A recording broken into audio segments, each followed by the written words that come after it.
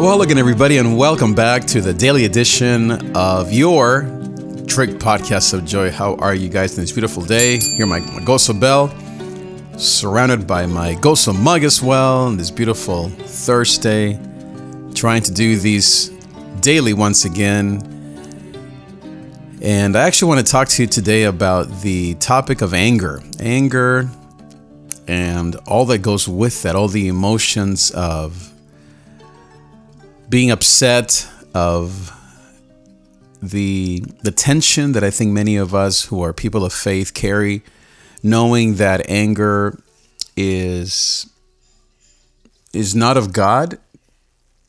And also, I would say, just to, I guess, give you my thoughts on this right away, knowing that anger is also a part of God. God is an angry God. We even hear that. I mean, the Bible says clearly that God is a jealous God, that he has a righteous anger. And even though, of course, we know that his anger is different than throwing something against a wall, meaning throwing, a clock against the wall, we know that even Jesus himself, God incarnate, he also was upset at other people. And no matter how you paint it as godly anger, divine anger, perfect anger, anger is still anger. And we need to wrestle with those feelings because we are not God. I certainly am not. And my anger is not always righteous. I would say it is mostly unrighteous, even if it feels like it's for the right reasons. And so let me also first say that I'm not an anger expert. I probably could take some anger management classes, or maybe I should have in the past. But what I do have, of course, is my experience and also trying to be self-aware and trying to be less angry. But at the same time, again, knowing when to be angry, knowing when my personality and my tendency to let things be could be a detriment, and that being upset sometimes is the right thing to do. And now, also, let me say another thing. I'm never talking about violence here. To me, anger and violence are not the same thing. Of course, one leads to the other, and it can easily lead to another.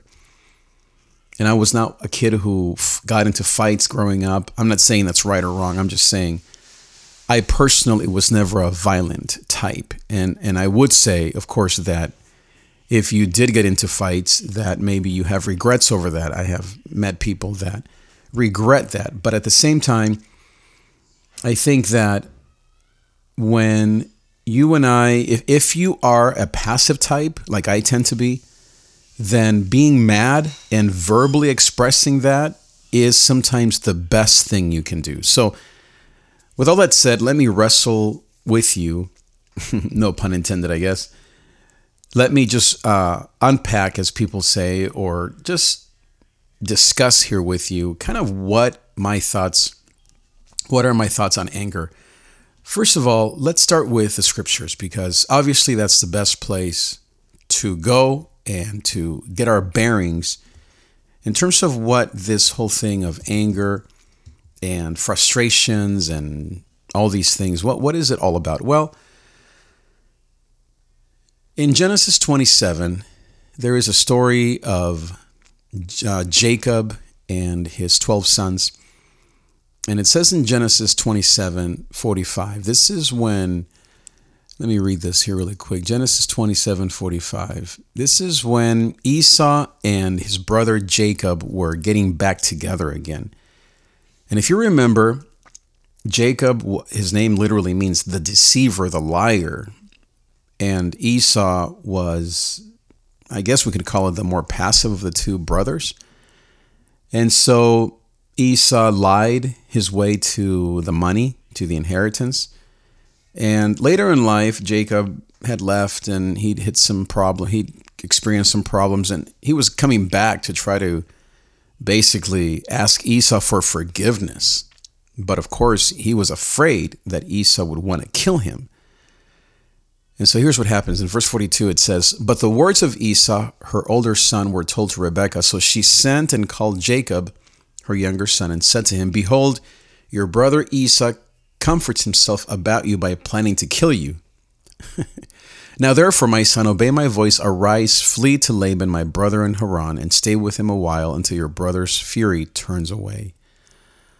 Until your brother's anger turns away from you and he forgets what you have done to him. Then I will send and bring you from there. Why should I be bereft of you both in one day?'"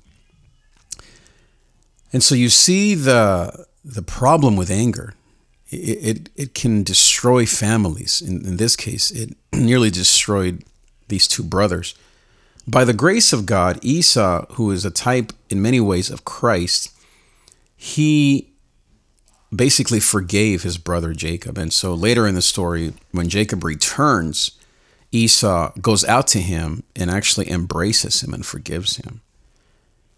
But I like that story because what Rebekah, what the mom was feeling was that Esau could easily kill Jacob out of anger because of what happened to him. And so you have this very, very honest story.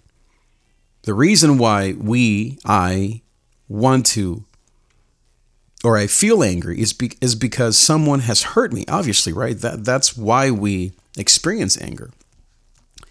It's because there's been a hurt, there's been a violation of our rights, there's been something that has gone wrong. You may not want to hurt someone, but I have this one friend who she got upset at me over some things and she left. She just got mad and walked out. So I have another friend who I'm mentoring, and she says that she throws things against the wall. Like she had this one boyfriend and he made her mad, and I think she grabbed his phone and threw it against the wall and broke it. So I think that we can't hide that anger is real, that whether you are a mature Christian or immature or you've been around the block. Now, I think that some people know how to handle their anger better, kind of like alcohol, I guess. And of course, we know in the Bible, it says that in your anger, do not sin, right? Proverbs 15:1. I love this proverb in this whole chapter. It says, "A soft answer turns away wrath, but a harsh word stirs up anger." So there are ways to curb anger or to turn away wrath. And I think that's what happens often is in marriages or relationships, or maybe with your adult kids, is that if you return an eye for an eye, then you're going to escalate things and it could get violent, right? Also, it says here in Proverbs 16:32, it talks about being slow to anger. It says, "Whoever is slow to anger is better than the mighty, and he who rules his spirit than he who takes a city." So the advice there is to rule yourself, meaning calm down, like relax. Stop being a hot-tempered person. Proverbs 15 again, verse 18 says, "A hot-tempered man stirs up strife, but he who is slow to anger quiets contention." And it says that God, again, that he's slow to anger and he abides in love. He's quick to love. And so it's not that we shouldn't feel angry. It's not that we shouldn't express it either, but it's that we need to be slow to anger. That we need to find ways to curb our response, to not add fuel to the fire, to not let it rule us. In Ecclesiastes 10, it says, "If the anger of the ruler rises against you, do not leave your place, for calmness will lay great offenses to rest." Now, is God angry? Well, yes. Isaiah 5:25, it says, "Therefore the anger of the Lord was kindled against his people, and he stretched out his hand against them and struck them, and the mountains quaked. For all this, his anger has not turned away, and his hand is stretched out still." So don't tell me nor think that God is not angry or never gets angry. Of course he gets angry. And of course he even goes out and strikes It says his own people. He mostly, primarily, maybe even only gets angry against his own people. And so we have to know that there's a place, I guess, let me put it this way, for anger. And it sounds almost out of place to say that in this society where you have Trump and all of the left and right and all of these things on CNN or whatever you watch, Fox, and how much vitriol and hate is online. So it's not popular, I guess, to say that we should be angry. And I'm not advocating anger. I'm definitely, again, not advocating violence. I'm just saying that for passive types, or maybe for passive aggressive types, we need to find a way to properly express our frustrations. Now, let me read a few more verses here that are more popular, I guess, or more known in the New Testament. It says here in Ephesians 6, verse 4, "Fathers, do not provoke your children to anger, but bring them up in the discipline and instruction of the Lord." I mean, that's just clear. Colossians 3 says, "But now you must put them all away, anger, wrath, malice, slander, and obscene talk." 1 Timothy 2, it says, "I desire then that in every place the men should pray, lifting holy hands." That sounds awesome. Here's a part. "Without anger or quarreling." So right there, Paul is saying, you can be religious, but you don't have to bring your anger, like leave your anger at the door. I'm in meetings in churches, obviously, as you know, I'm a pastor, where anger is what rules the day. I first saw this at a church years ago, and it was a shock to me. The anger and the vitriol in public with which people treated themselves or treated each other. And guess what? That church to this day is still dying, and it'll never succeed. A church that is angry against itself, against others, whether it's the leaders or the people, or it'll just fail. God cannot bless that. And then, of course, the most popular or famous, I guess, verse with regards to anger is Ephesians 4. It says, "Be angry and do not sin." Isn't it crazy? Like literally, Paul is saying there, be angry. Like, okay, I'll give you that.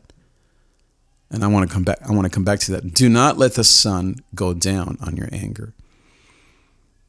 And then Ephesians 4:31, last one here. "Let all bitterness and wrath," I guess I already read this. Let all bitterness and wrath and anger and clamor and slander be put away from you along with malice."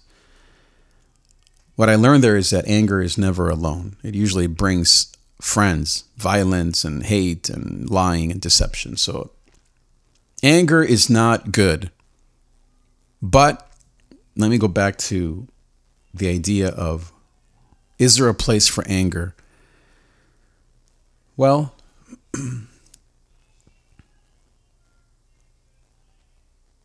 in my life, I grew up, I would say, in a very peaceful home. Now, I come from a country that is known for war. I remember when I was in first grade, we would draw pictures of this man throwing rocks at other people. Now, the reason why I believe there is a place for anger is because in that case of this man, he was a national hero. And he was defending his country against the enemies, whoever they were. And because he was a poor man and he didn't have guns, thank God, he picked up what he had around him, which were rocks, and he threw them against the enemies. I'm sure it was some imperialist attack, right? That's usually what we heard. And it was true for the most part. And so since early in my life, and because of the context where I grew up in Nicaragua, as you know, I have always seen anger, or even in this case, violence, as a way to protect what you love most. your family, your country, yourself, your life, your beliefs, your values. Now, because of my personality, as well as I think the Christian, let me call it this way, the Christian guilt that often comes with following Jesus and going to church, I hid my frustrations many, many times. And I don't think that was very healthy because I took it too far. It became an excuse to let people walk all over me. It wasn't until my 40s, I'm 49, it wasn't until the last 10 years that I began to defend myself. That's the problem with not having a place for anger in your life. Now, there's some people that don't like the word anger, so you can just simply, it triggers you maybe. I know for my wife, that word anger really triggers her. So maybe use the word frustration or healthy conversation or whatever language you need in order to kind of understand what I'm talking about. The word anger in Greek, it means, or it's the Greek word thumos, which basically means indignation, an outburst, passion, rage, wrath, fears. It actually means passion. It's from the same word thuela, another Greek word, which means rage, seethe, a whirlwind. Exactly how anger feels, right? It's a whirlwind of emotions. It's a very, very destructive feeling. I mean, there's no doubt. I'm sure all of us have memories, experiences of someone taking it out on us. I have done that. I remember I have made other people upset. And as I said, I could use some anger management classes. I mean, I really think so. It's something that I'm learning to control still to this day through medication, through talk therapy, through obviously the Word of God. But I think I don't want to leave this idea of there's a place for it. That's the part that I think I resent the most out of when it comes to faith and church and God, is that it's an all or nothing thing. Either you're letting things slide and you let things be, or you just lose control. No, there is a place for righteous indignation. Let's just call it that. It's a place to defend yourself and you might have a good handle on this. It's just, there's some of us, and I'm one of them, that I didn't grow up learning two things: how to manage my anger or how to defend myself. Like I never was in a speech class learning how to present an argument. I never learned how to properly express my thoughts as in an argumentative way. Obviously, for the Latino culture, our way is we argue.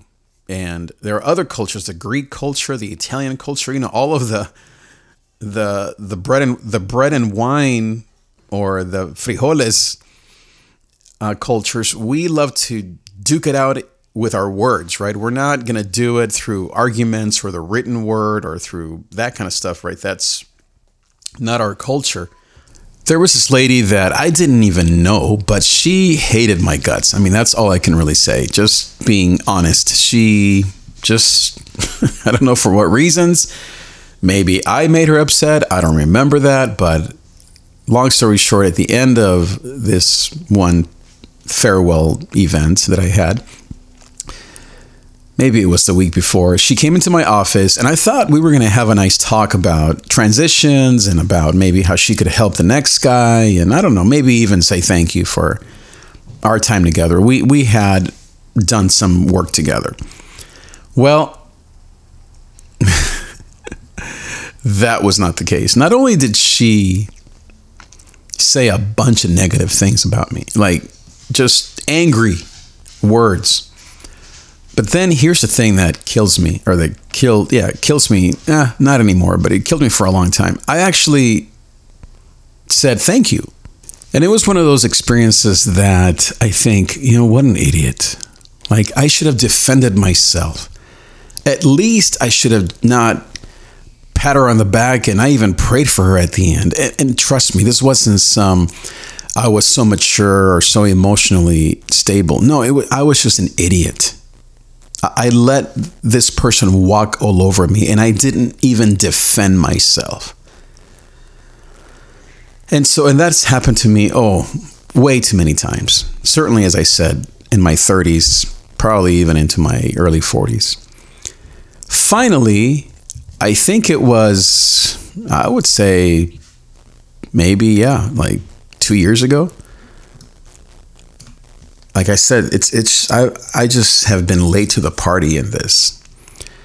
Something happened, something similar happened, and because I felt threatened, I don't think this was some awesome technique or anything, but because of all these different factors, I defended myself. And I would say in this case, I would say I won this argument, which made me feel empowered. I think that when you learn to defend yourself, when you learn to actually speak up, and again, it's not about even winning or losing, but when you do learn how to speak up, especially, I think this is an issue for all of us, Latinos, maybe Asian Americans, or I think some cultures that struggle with kind of a in the moment battle or the battle of words.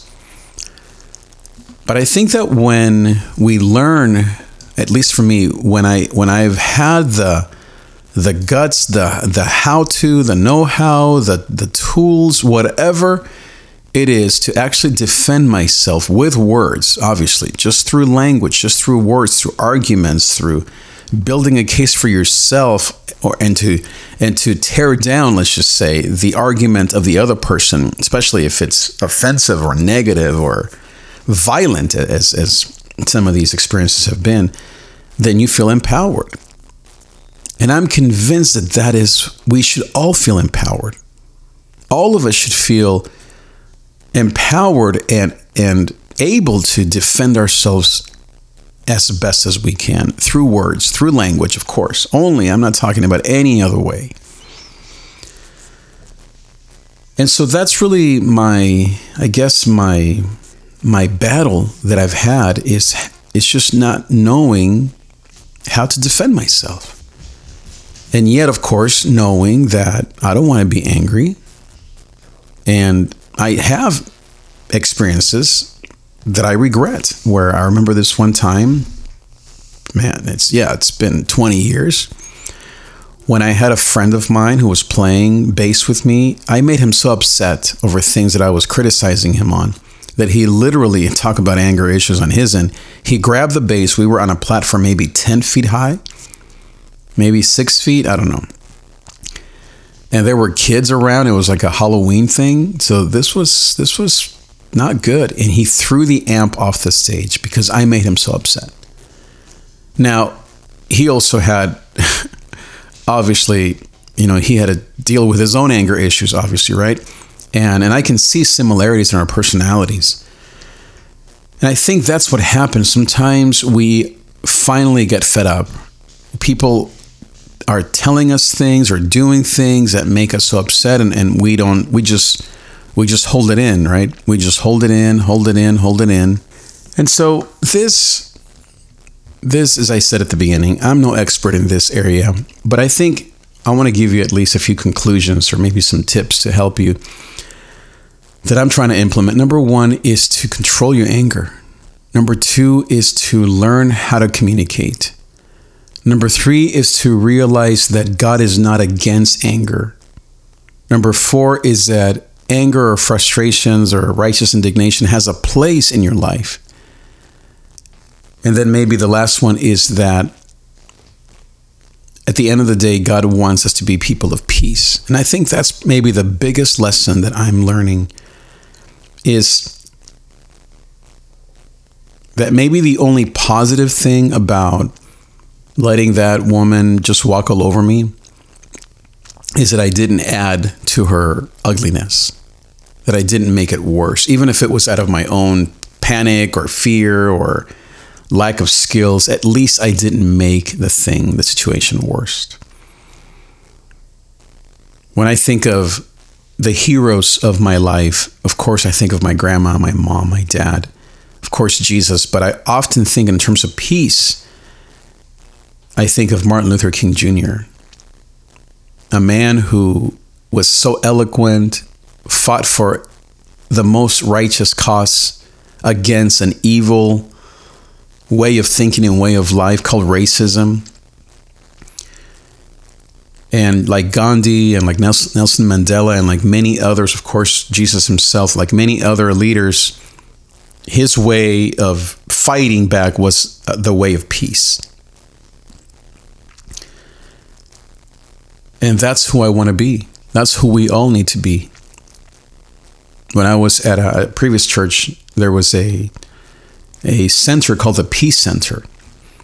And in this one room, there were all of these pictures of Cesar Chavez, Nelson Mandela, Gandhi, Martin Luther King Jr., many other men and women who are examples, modern day examples of people of peace. And there were classes, and including anger management classes that I did attend. So I did go to some classes on this as part of this curriculum on how to be young, especially it was for the young kids, how to be young people of peace.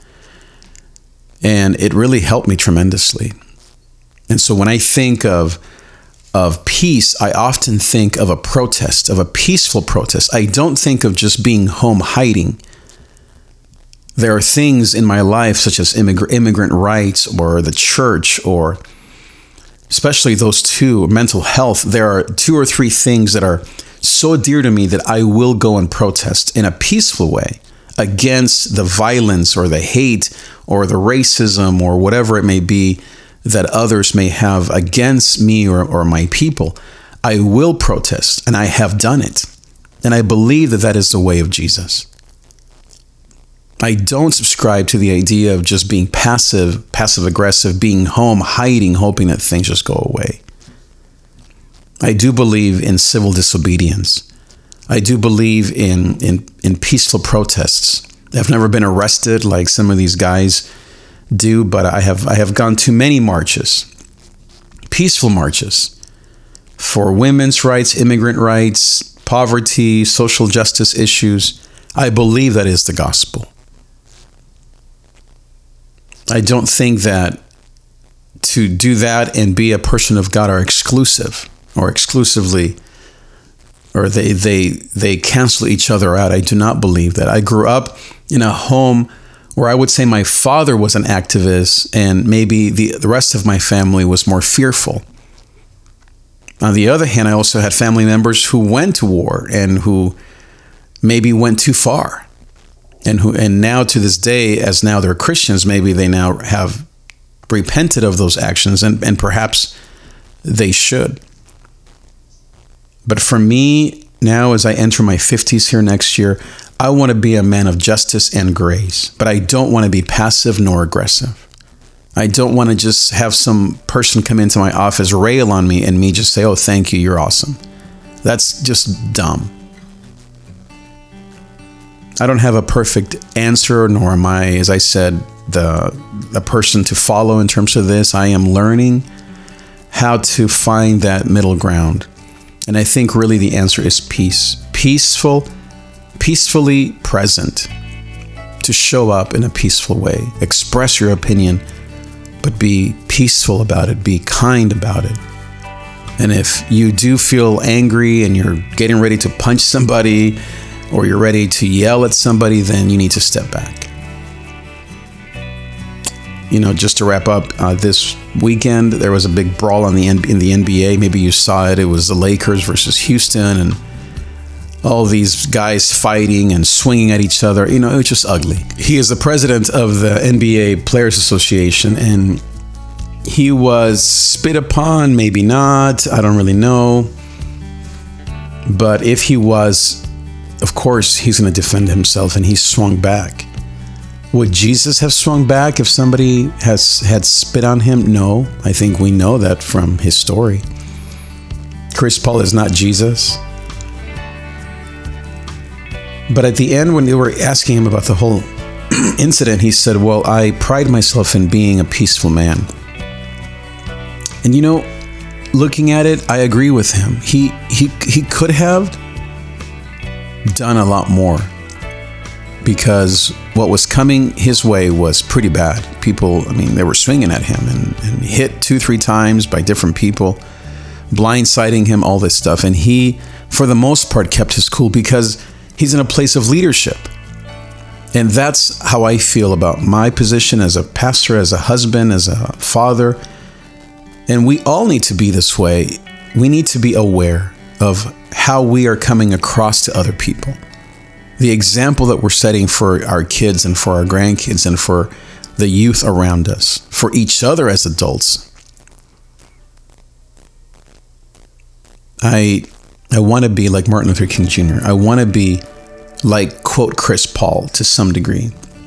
I want to be able to say after the whole fight incident, and if someone was to stick a microphone in my face, I'd like to say, I held my cool.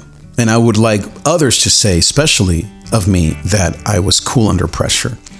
I haven't always done it. I am far from being, as I said, that perfect man in this, but I am more than willing to be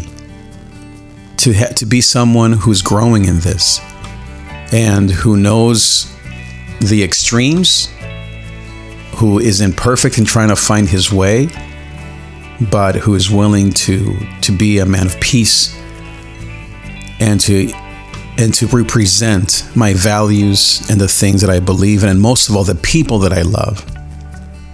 The people that I love. I hope these tips have helped you. Let me know. Email me, trig at davidTrig.com, what your thoughts are. Make sure that you share, like, comment, and you share this episode with your friends. Thanks again, and I will see you next time. Thank you for listening to The David Trigg Show. Find the complete archive at davidtrig.com or subscribe for free through the podcast app on iTunes or Stitcher on Android. Each week, we bring you a message of joy, success, and personal power in spite of fear, anxiety, and depression. Because as we like to say, though there's pain in the night, gozo comes in the morning.